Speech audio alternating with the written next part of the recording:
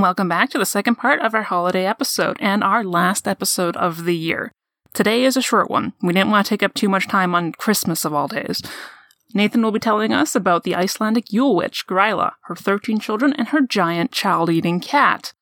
This time, the only content to be concerned about is our bad language as usual. Other than that, it's pretty damn wholesome, so sit down and enjoy.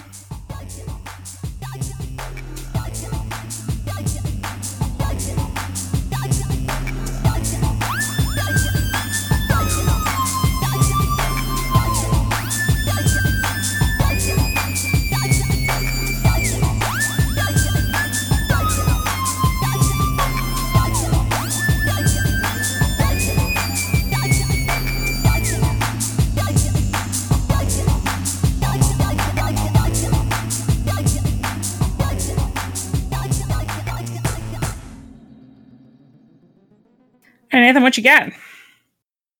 Well, I got some Icelandic folklore. Yeah. It's pretty old, and it is not didn't traditionally start off as Christmas folklore. So it is the story of Gryla, the Yule Witch, and her family. So Gryla was originally, conceived in poems and stories in around the 1300s. Sorry, in the 13th century. She started to show up in poems and in like Icelandic folklore. She was a mountain ogre or giant. And let me show you guys a picture of her, who lived. She lived in the mountains with her husband. She's hot, right? She's a great looking lady. So essentially, her whole thing was that she was sort of the personification of winter. The darkness and the cold and the fact that the Icelandic people really didn't have much control over what happened. So they kind of created this personification of winter, knowing that this land wasn't really theirs. They were sort of just leasing it, and whatever the land wanted to do, it would do to them, and they just had to try their hardest to survive. Now, over the years, Gryla sort of became more of this folklore story about, well, if you're bad, Gryla's going to come down with her 40 tails and her ogreish look and her sack and her knife, and she's going to snatch you up and throw you in the sack and we'll run away. Like, be good. And eventually, in the 19th century, she eventually became associated more with Christmas. Her whole existence was wrapped up in winter, but now there was an opportunity to start telling kids about this with the combination of like the December area of be good and you'll get your presents, and the Yule Witch isn't going to eat you or take you away. So she's still quite common? Oh yeah, so it's still a common folklore thing. It is still common within Iceland for people to know about Gryla, her husbands, and the family, including their cat and her 13 kids. Her husbands? So yes, Very she has progressive. one current husband. So she's got one husband who is, his name is Lapaldi. and he's just a lazy, cave-dwelling, do-nothing. The kids aren't his. All of the kids are from her previous marriages. And when she got sort of fed up with her previous husbands, she just ate them. Oh. It's like, yeah, you know what? I don't need you anymore. You'll make good food. You don't have to go through divorce then, I guess. Well, yeah, there's nothing to split if someone's dead, right? Perfect plan. So, Gryla is this, again, like as they say, she's sort of like Iceland's version. She's kind of like Krampus a little bit, but she's got this like extended family. Krampus's backstory. You're right, yeah. But she's got a cat. And the Yule cat, interestingly enough, will go around looking for kids who are not wearing new clothes around the new year. And if you're not wearing new clothes, the cat will eat you. Sweet. Yeah. So the story behind that is the Yule cat is this was this thing that was obviously created to keep people and kids in line, because new socks and like underwear and stuff were considered to be like pre-Christmas presents. Okay. So if you were good, you'd get socks and underwear kind of thing as, you know, like your new pajamas kind of to wear for Christmas morning when you're opening your presents. Mm-hmm. So if you're not wearing them, you've obviously been bad, and the Yule cat's gonna come and get you. So here's a picture of the Yule cat that someone drew up. Oh, okay. Yes. Holy shit. Again, being part of like a giant like family or ogre type family, this thing is fucking huge. There is a more cute version that someone drew up.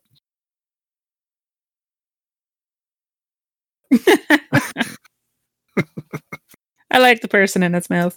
The first one is my favorite. That's pretty great. Yeah. So the great thing about all of this is that everyone sort of has a role, right? And even the 13 sons have a role. So there's not a whole lot of like really in-depth lore on this, but there are a lot of kids. And I'm not going to try and tell you guys the Icelandic names of each of these 13 kids, but the Yule lads show up for 13 days, starting on December 12th, and showing up consecutively, ending on January 6th. So the first Yule lad will show up on December 12th, and then the December 13th, the next one, 14, 15, 16, all the way till the 24th. And then on their 13th day, they all sort of disappear. And it was one of these things that parents used to be able to, they kind of like, it gives them an opportunity to sort of play tricks on their kids. And if their kids have been really good, then obviously these Yule lads are kind of like having 13 Santas just kicking around. So if the kids have been good, then they get like 13 different sort of pre-Christmas gifts as well. But all of their names kind of feel like excuses that someone in the 1300s made up about their brother or something doing stupid shit on the farm. So like the English translation for these guys is sheepcoat clod, and what he does is he harasses sheep.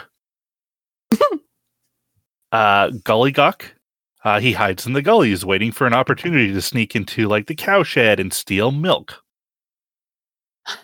Stubby, he's abnormally short, and he steals pans to eat the crust off of them. Gross. Spoonlicker steals and licks wooden spoons. Also terribly malnourished. What? Thanks for that. Yes. Pot scraper loves to steal leftovers from pots. Bowl licker hides What under is kids' bed. happening? These children are very Right. hungry. Hides under beds, waiting for someone to put down their asker, which is a type of bowl with a lid on it. And then he steals it. And I've got a picture of the asker right here. Okay. Yeah. Door slammer. Likes to slam doors, especially during the night, waking people up. That bastard. Right? So all of these things that these guys are doing, like their little mischievous bullshit, just feels like excuses that a kid would make up. No. It was door slammer. It was the Yule Door lad. slammer. He's kicking around Yeah. these days. Oh, God. Oh, yeah, we don't call him John anymore. We call him Spoon Licker. I just can't. Steer gobbler. One of them, a lad with a great affinity for skyr, which is similar to yogurt. Oh, yeah, okay. Yeah. Sausage swiper. Hides in the rafters and snatches sausages that are being smoked. This one right here is the one that I would blame. Oh, God. This would be my issue. I'd be like, oh, there's like freshly smoked sausages out there. I'm going to take one, and then when I get caught, I'm going to blame it on some random Christmas thief. So good. Window peeper. Come on! A snoop who looks through windows in search of things to steal.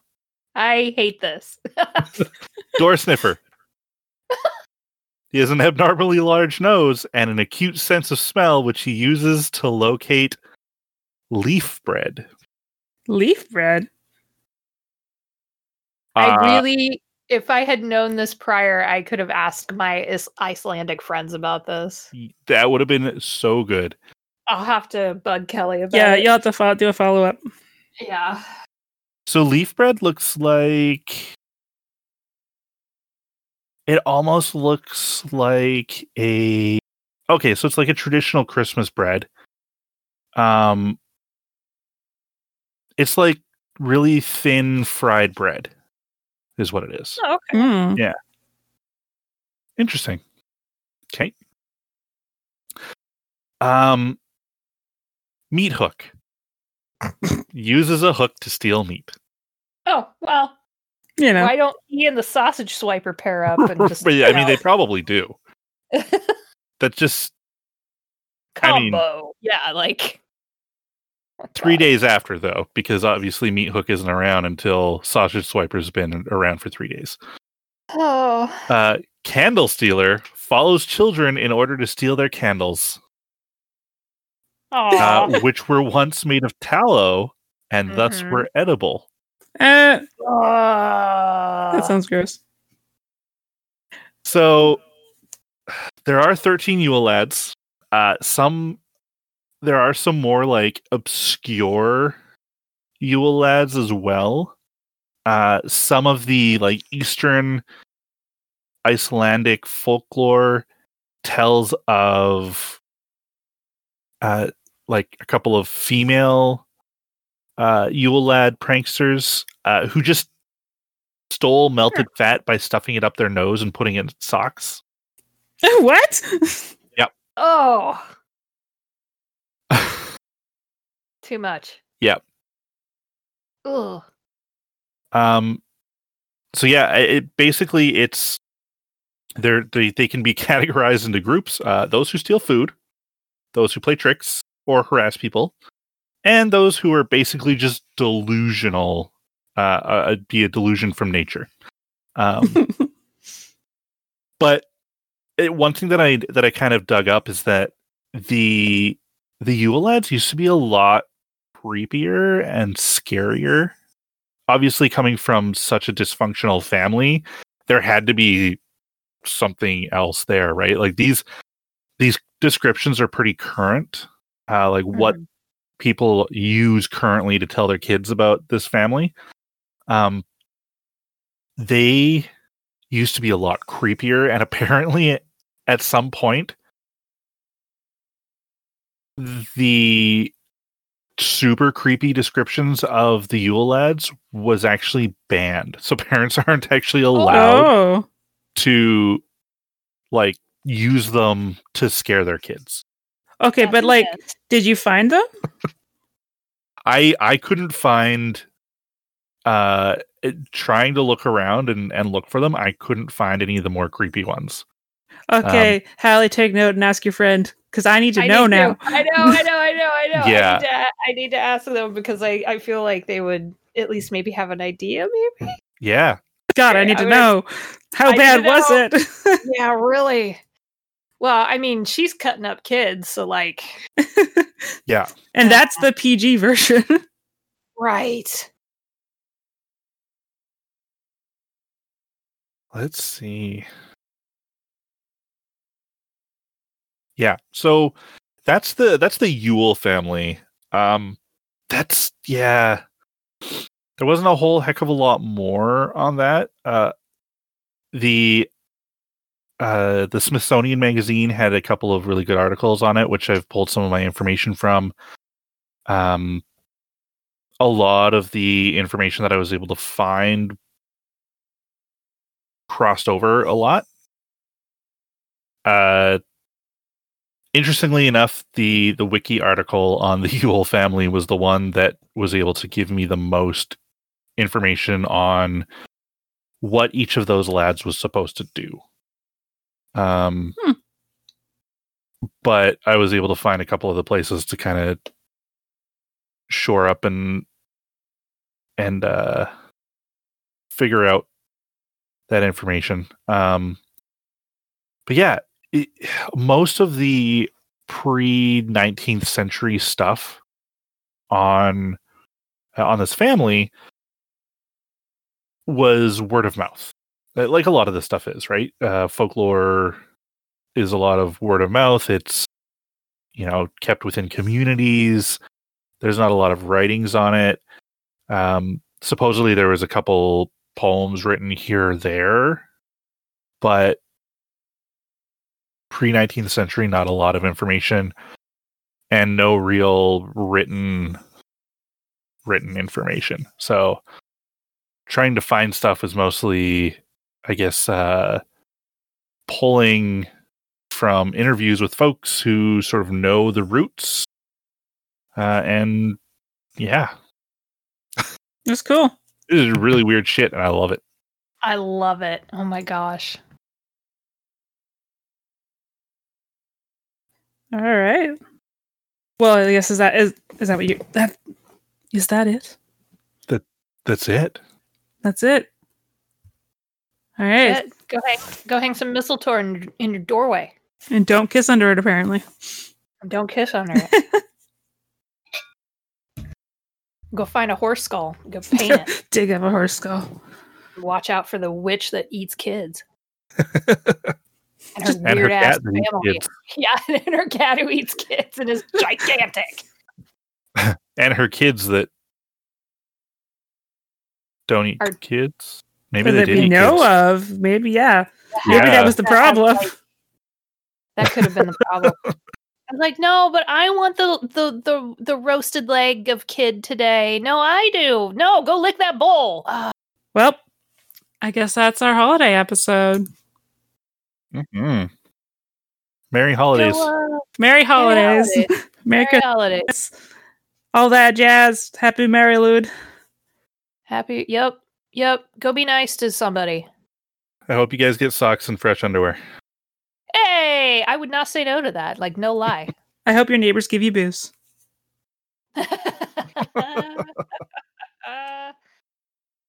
And that's a wrap, folks. It's been a wonderful last 2 months of running the show. We love your enthusiasm and look forward to delivering up some more wacky and unusual stories in the new year. As always, you can find all the links, notes, pictures, and resources mentioned in this episode at thehumanexception.com. Follow us on Twitter and Facebook at The Human Exception to stay up to date with all comings and goings. And feel free to reach out to us to correct our mistakes, provide additional information, suggest stories, or even just to say hi. You can reach us through our social media or send us an email at thehumanexception@gmail.com. We hope the rest of your year is pleasant and that 2021 might make up for some of the madness that was this year. Merry Christmas to all, and to all a good night.